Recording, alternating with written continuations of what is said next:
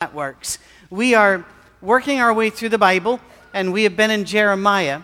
We're going to talk about Jeremiah, and next week, a little bit about Jeremiah and Lamentations put together. Don't be worried. It's not going to be that depressing, but we're going to get through it. Jeremiah. Now, if you've been reading it this week, you are excused for being a bit confused about some of the timing, and that is because Jeremiah was not written in chronological order, or if it was, that's not how we got it. There are a lot of theories about why it is so out of order, because this part will be a prophecy about something which took place already 2 chapters before, for example. The theories are several. One is that it was actually scattered and then regathered, and nobody reordered it after that. Another is that Jeremiah himself put it into topical order rather than chronological order. Regardless, it's a bit of confusion. So here's what we're going to do. Next couple of days, look for a special e-blast to come out saying, here's the order we think it was written in, chronologically, if you'd like to read it again and see if you get a different message out of it this time. That said, it's an interesting book. I remember I went to a little church probably 30, 40 people in West Virginia, asked me to come and speak to them about something. And before I got up, they sang songs. And one of the songs, it was the first time I'd ever heard it, was Great Is Thy Faithfulness. And it just hit me hard, the words of that song. And they bracketed it with a song which is a response to God called I'll Never Forsake My Savior. And it's kind of, you've always been faithful, we'll always be faithful. And they sang those two every night I was there that week as a way to testify to the faithfulness of God and how they would respond in return. Later on, within a year, that church would come under incredible hardship and fire. The minister became gravely ill. There were families that broke up in the little church. It was a difficult time, and I've never forgotten that they had prepared themselves, first of all, by their songs, ready to pick up a cross. We don't get that, actually, especially in America, where things are, we'll yell, oh, it's really horrible here, while we're overfed and have things we've not worn in 6 months.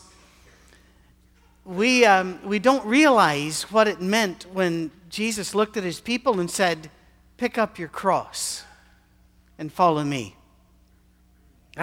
We don't get it. Because to us, crosses are pretty things you wear around your neck. They're even sparkly at times. And I'm not opposed to that. Not at all. Good thing, keep it up. But just be aware that when Jesus said, pick up your cross, people shuddered. They were shocked. Many left him and would not walk with him anymore. Because it was the most horrible way possible to die. You pick up your electric chair and follow me. Pick up your dungeon and follow me. Pick up your torture chamber. Follow me. That's what he was saying. Every so often I get people in my office and they'll say, oh, I sure wish I knew what God's will was for my life. And my response is always, why? Why would you want to know that? And I say it out loud, by the way. First of all, we already know more about what God wants us to do than we're doing. About giving to the poor, taking care of widows and orphans, about going into all the world with the gospel of Christ, about loving our enemies, doing good to those who persecute us. We know all that stuff already. That should keep you busy. But instead, we're looking for this big thing. We want God to tell us, oh, we want you to do this. Well, this is what my plan is for you. Jeremiah got the call, and God came to him and said, here's what I've got for you. And Jeremiah went, I don't want it. I'm not interested. I like Jeremiah. Isaiah saw everything just going to hell, literally, all around him. And he said, here am I, send me. Jeremiah was going, whoo, you got the wrong house. I'm not the guy. I know about Jeremiah. I know what that feels like. Remember, we're not going through the Bible chronologically, so we need to do some grounding in history, and this won't hurt those of you that don't like history. This won't hurt at all. King Solomon married a bunch of women, and those women came from foreign countries that worship foreign gods, and they brought those gods with them. They influenced him, and they influenced the people of Israel. And Israel from that time on was never free of idols. Idols were all around. And by the time of the child king, and he was just a little baby when he became king, Josiah, from that time, by the time we got there rather, God had been forgotten. People knew his name, and there was still a priesthood. I'm not really sure what they did, frankly, because the road from Anathoth, their village, to Jerusalem, just a few miles, but it was lined with shrines to other gods and sacrifice pits to other gods. And when you got to the temple, it was used as a storage warehouse full of all kinds of gods forgotten and still worshipped, and junk and rubbish. Everything had fallen because Solomon had allowed it in. They had no idea how to worship. They had no idea who to worship. They practiced child sacrifice in Israel. There was a god that they made, this idol that was hollow, and you'd start a fire on the inside of it and had these big hands out there. And you would lay your baby on the hands, and it would burn up. And that was considered worship. This was in Jerusalem. This was around the people of God. How far can you fall? That's pretty far. You'll hear references in Scripture. You allow your children to be passed through the fire. That's what it means. Sacrificing of children. Josiah was a client king.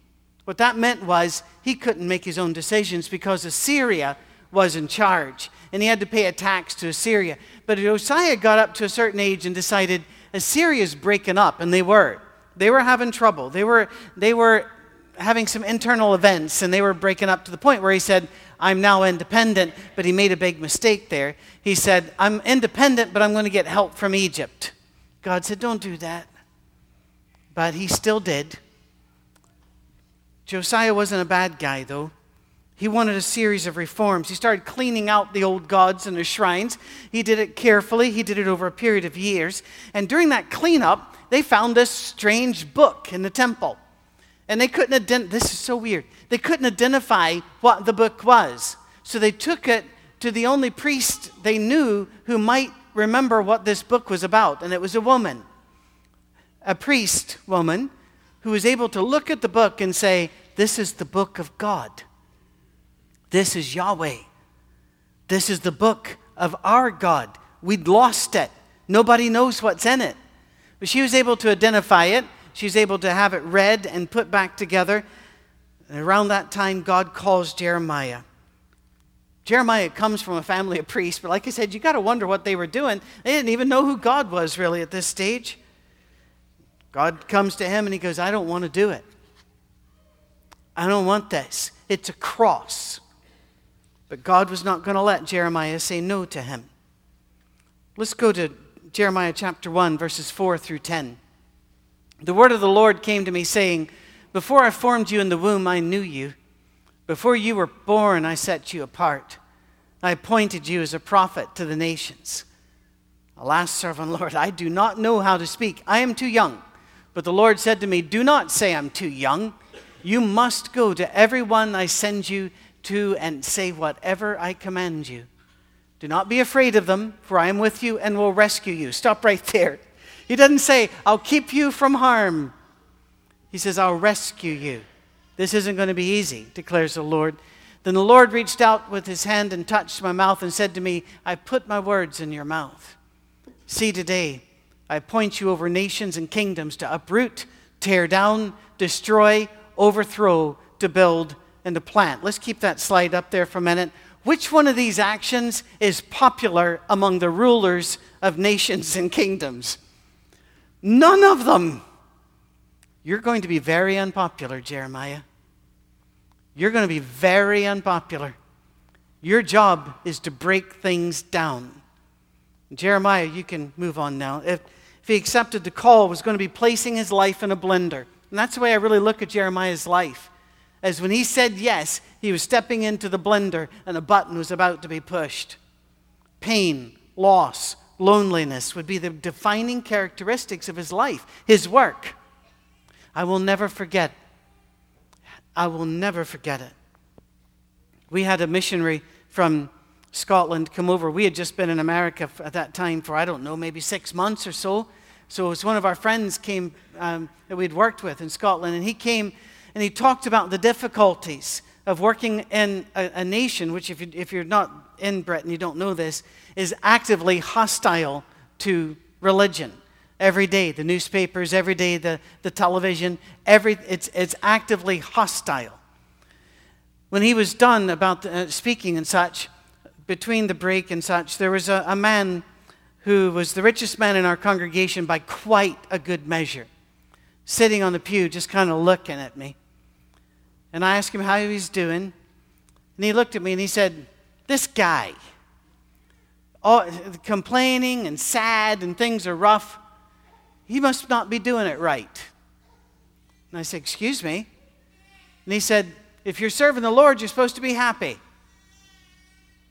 You know, it's only because my mama raised me right, I didn't kill him. I would have been happy to do so, but there was the wrong kind of happy." I was never able to get through to him. Later on, his marriage would disintegrate, his life would disintegrate. And he never saw it was because he had emotional blinders on. And he couldn't respect people who picked up a cross and had it hard. I don't know what your life is like, but I do know this. Everybody you meet today is having a bad day. At some level, they're having a hard time. Everybody. You don't know what their cross is, and your cross might be dealing with their cross today. That might be your cross. You hear, the phone rings, you look down, and there you see the person, and you're going, "Do I answer that call?" That might be your cross today. Of course, not answering it might be theirs. I don't know. I'm not God. What I'm saying is it can be very difficult.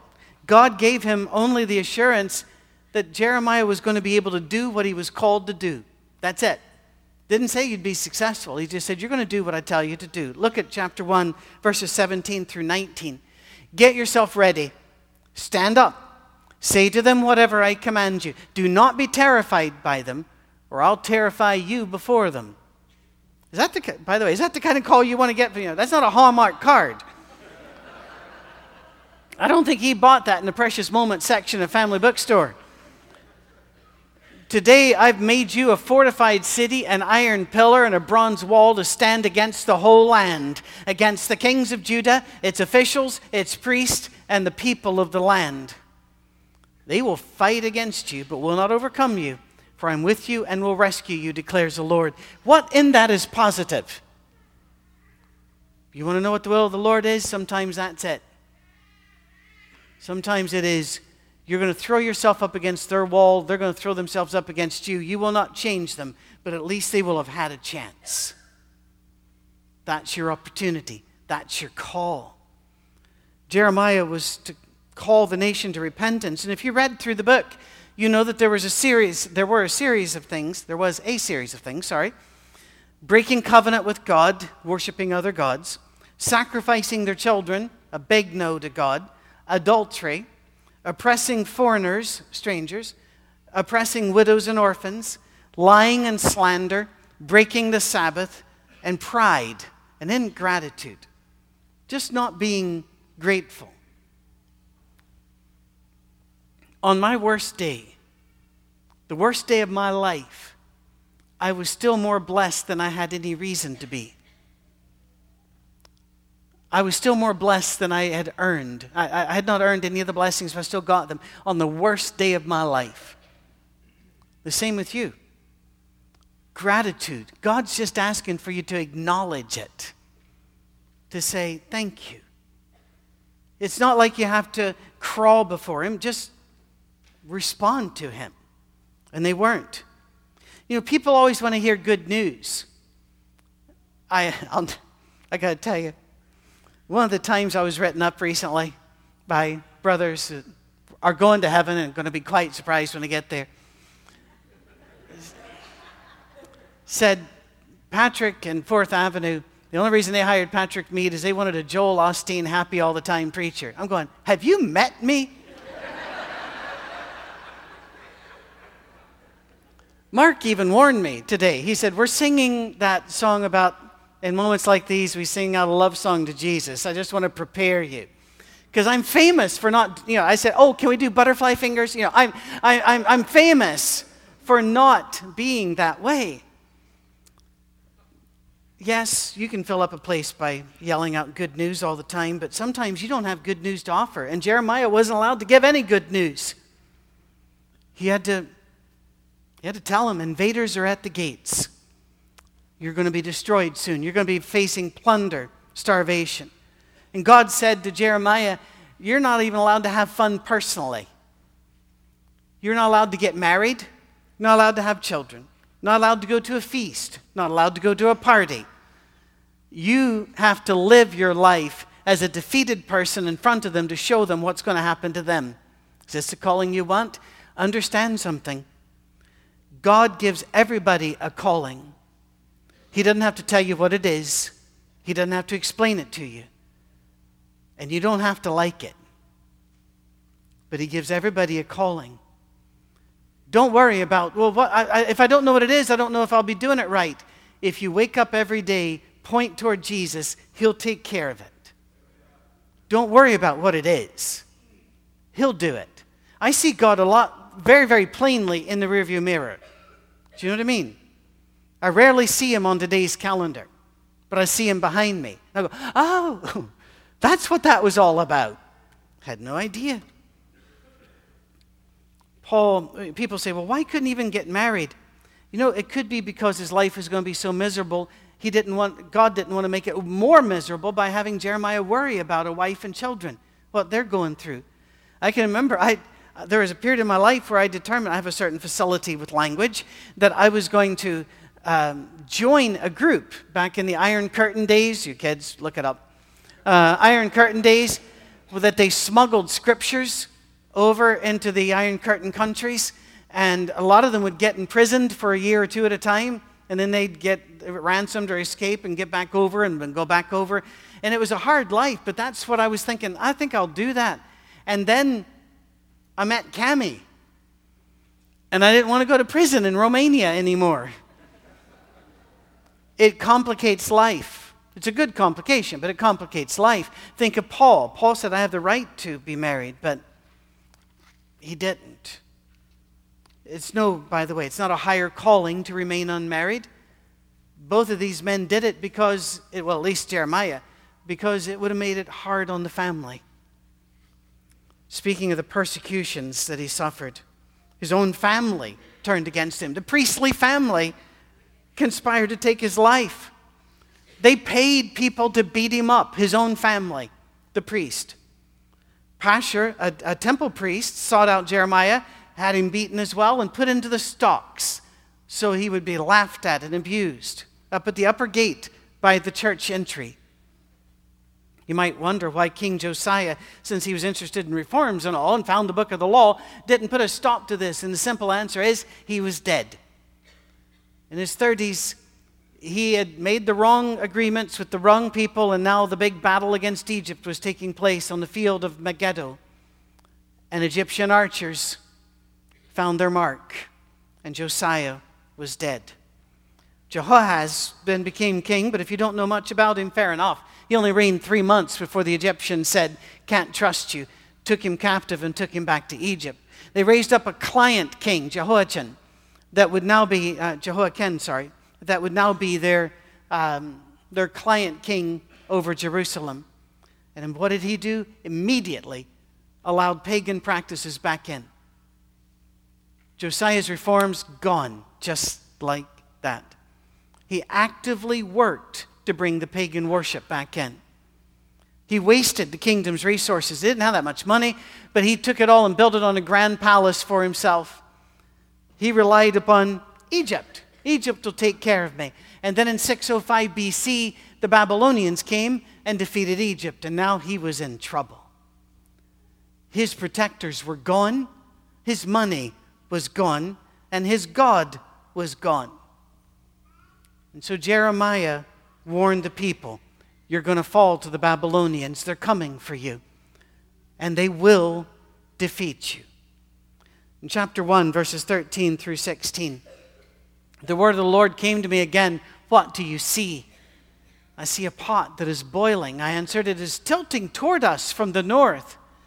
The Lord said to me, from the north, disaster will be poured out on all who live in the land. I'm about to summon all the peoples of the northern kingdoms, declares the Lord. Their kings will come and set up their thrones in the entries of the gates of Jerusalem. They will come against all her surrounding walls and against all the towns of Judah. I will pronounce my judgments on my people because of their wickedness in forsaking me, in burning incense to other gods, and in worshiping what their hands have made. By the way, if you think none of this applies to us, we tend to worship what our hands have made as well. Our stuff, our time, our place. This is a terrifying time. Jeremiah used the boiling pot, but he also did figs. Here's ripe figs, and figs were very important back then. You couldn't just go buy sugar. So this was sweet. This was very special. This is wonderful. This is a treat. And the ripe figs, the good tasting figs, God said, those are my people in exile already. People like Daniel, Ezekiel, already in exile when this is being done. This is being written. And then he says, here's the rotten figs. Those are the people that aren't in exile yet, but they're about to go. What was he saying? He was saying exile and destruction of Jerusalem is not the end of God. It can be the end of what you've planned. But you can be faithful wherever God takes you. Doesn't matter where. Those of you that are graduating, poor teenagers. Everybody that meets you that's old, like me, kind of almost dirt, we look at you and we'll say, what do you want to be when you grow up? Like you know. Some of you think you know, and you might know. You might have been born knowing. Fair enough. Most of us we had no plans to get where we ended up. It just happened. But we always say, what's your future going to be? And some of you might wonder, does God want me to live here or want me to live there? Let me just take that pressure off of you. God probably doesn't have a preference. What he wants is for you to belong to him here or there, wherever you are. Whether you're an accountant or a lawyer, whether you're a plumber, whether you work on sewers, or whether you deliver babies, all God is asking is that you belong to him while you do it. Then you're the right figs. You're his treasure. But the people would not listen. So Jeremiah put on a yoke. He was big into sermon illustrations and props. So he put on a yoke to show the people, this is what's going to happen to you. You're going to be yoked, and yokes made you look like you're on a cross. But a priest saw him, didn't like the message, took the yoke off and broke it. So Jeremiah finally got an audience with the king to read him his prophecies. I want you to see this picture. King's there, doesn't want to be there. Every time he reads a page and hands it over to the king, king just takes it bored and throws it into a fire. And Jeremiah continues, doesn't quit, reads him the entire prophecy, and every time, king just tosses it in the fire. Utter disdain for the word of God, utter disdain for the prophecy of God. Now, by the way, Jeremiah's got to write it all again. And there are those that say that's why it's out of order, is because it was done piecemeal as he was on the run, but we don't really know. King Zedekiah was now the king. And his advisors came to him saying, you got to do something about Jeremiah. He's bringing down the morale. He's talking to the soldiers saying, why bother? It's all going to fall apart. You've got to do something. Now Zedekiah said, well, we can't kill a prophet just in case his God likes us. So we're not going to kill him. What we're going to do, and I'm not going to do it, but if somebody does it, it's fair enough. You can just put him somewhere where he will die, naturally. So a bunch of guys threw him into a cistern, a deep, muddy pit, where he sank up into the mud and left him. That was Jeremiah's calling. Their idea was, he'll die, but that way we didn't kill him, just happened. Because eventually, he dies. But he didn't die. A black man, or perhaps an Arab from Yemen, it's hard to know exactly what the name the word there means. Most likely means from the Horn of Africa, Ethiopia, that area. Came and got a group and saw that Jeremiah was in the pit. And they had to rig something to pull him out because he was stuck and he was old. And so when they put ropes under it made him sore and hurt. This is God's only friend in Jerusalem. And look at the life he's got. I want you to understand something. The health and wealth gospel is a lie directly from the lips of Satan. The idea that if you serve God, your bank account's going to be fat, your marriage is going to be great, and all your teeth will be straight is a lie. Sometimes when all hell breaks loose, it's because you're doing the right thing. And Jeremiah was God's friend. They pull him out. I find it fascinating. The only people good to Jeremiah, other than Baruch, who was his friend and secretary, the only people good to him were the Cushites and the Babylonians, the outsiders. There's another lesson. Sometimes it will seem like the worst people to you are your sisters and brothers in Christ, and that the people that are nice aren't the church people. Get used to it. When Jesus went to church in Mark chapter 1, there was a guy waiting on him who had a demon in him. Demons go to church. I'm doing a wedding today, and we had the practice here. We're doing the wedding elsewhere. You don't have a central aisle. I'm going to bring a chainsaw one of these days. Oh, I wasn't supposed to say that out loud. Or a trolley. I'm not really sure, a zip line. But somehow, well, they got a guitarist to come in. Excellent guitarist and a very fascinating guy. I enjoyed it. But he looked around and he goes, honestly, I've never really been to church. And I said, really? And we talked for a while, and he said, well, just to be honest with you, I've always had the thought of going to church as being kind of icky. Now, I respected that honesty. Rather than, I'll be there Sunday. I respected it, and I can relate to that. And we talked, and he goes, it just seems that a lot of the people I meet that say they're Christian, he just shook his head. Been there? Most of us have. We're supposed to give God a better reputation than that. Jeremiah, the people that were nicest to him were the people that didn't know God. We need to understand that and not be surprised when it happens. But instead be, all right, our response isn't going to be to run from God, but rather to stand up for him, answer for him, and build a better reputation for him. Suffering of Jeremiah, why did he go through it all? It was because he said yes to God. Saying yes to God can make it tough. He took up the cross. It didn't have to be that way. Had others listened to him and responded to him, God would have turned away the judgment. Take a look at chapter 5 and verse 1. Go up and down the streets of Jerusalem. Look around and consider. Search through her squares. If you can find but one person who deals honestly and seeks the truth, I'll forgive this city. Wow. You would think you could find one. It's Jerusalem. It's not Washington, D.C. You think you have a shot. I said that out loud, didn't I, sweetie? Sorry. God would have saved them. It's echoes of Sodom and Gomorrah, isn't it? If I could have found 10, I would have saved it. Through all of this, God was not going to forsake his people. There are streams of hope here.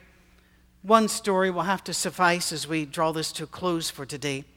A very strange message came to Jeremiah as Nebuchadnezzar and the Babylonian shock troops were approaching the city.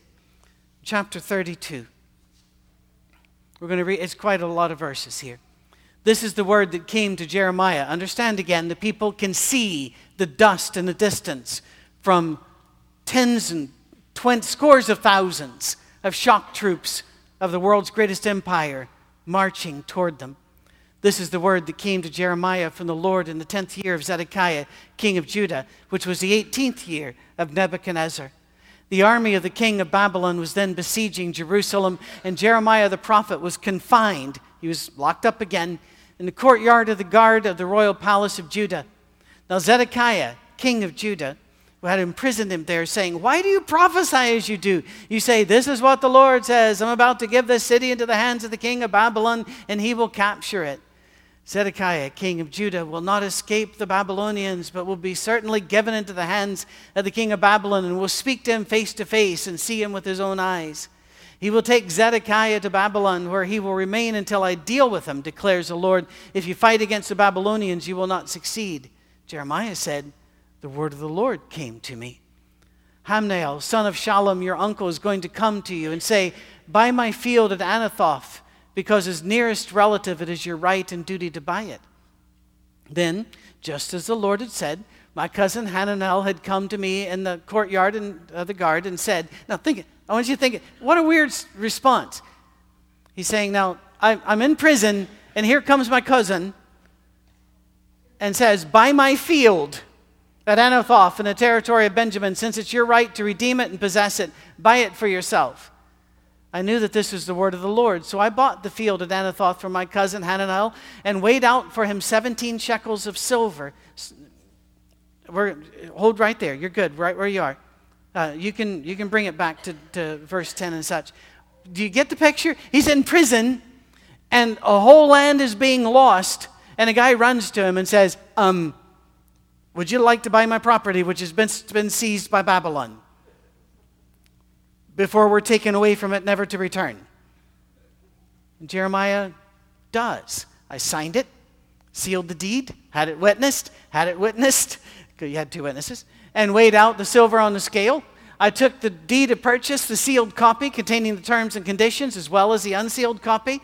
In their presence, I gave Baruch these instructions. "This is what the Lord Almighty, the God of Israel, says. Take these documents, both the sealed and the unsealed copies of the deed of purchase, and put them in a clay jar so that they will last a long time. For this is what the Lord Almighty, the God of Israel, says. Houses, fields, and vineyards will again be brought in this land." What's going on? Even as the troops arrive, Jeremiah is saying God will return. And when he does, that'll be my land. Jeremiah won't live to see it, but that's not the point. It's rather like Abraham buying the cave of Machpelah. Do you remember that? Why? To bury his wife. But God says, "I'm going to give you the land." Yes, but he needs a place to bury his wife, and he doesn't own it now, but he believes in God later will redeem the land. I'll buy it now. Jeremiah did the same thing. I love that about Jeremiah. He believed that God would eventually come back and bring joy back to the land, and he did through Jesus. He was going to leave a legacy of faith. I'm about to wrap this up, Mark, if you want to come on in. I want you to remember something, and remember this very carefully. Jeremiah is thrown into a pit. Jeremiah was locked away. Sometimes we think we're buried when we're really planted. Sometimes we think we're buried. It's over. No. You're planted so that your faith can sprout later. There are people in this church that have upped their giving so that you can have more ministers. Why? They're planting for the future. They believe in you and God in the future. And they won't live to see it, but we believe it. Remember this. When the worst that could possibly happen happens, God is greater and can bring life back up out of the ground. Would you stand with me, please? Jesus once asked his followers, "When the Son of Man returns, will he find faith on the earth?" Our answer must be yes. If I am alive, yes. As much as it depends upon me, yes. Even if I carry a cross, yes. Have you ever heard the song, "Nearer My God to Thee"? I have a hard time singing one of those verses Because it says, nearer, my God, to thee, e'en though it be a cross that raises me. But then again, I'm more like Jeremiah than Isaiah. I want to be more like the apostles who, when they saw Jesus head toward Jerusalem and they thought that means he's going to die, they stood and said, then let us go die with him. Because when they buried Jesus, all they did was plant the kingdom of God. If as long as we live, say yes to the cross and believe in our God. Let's sing.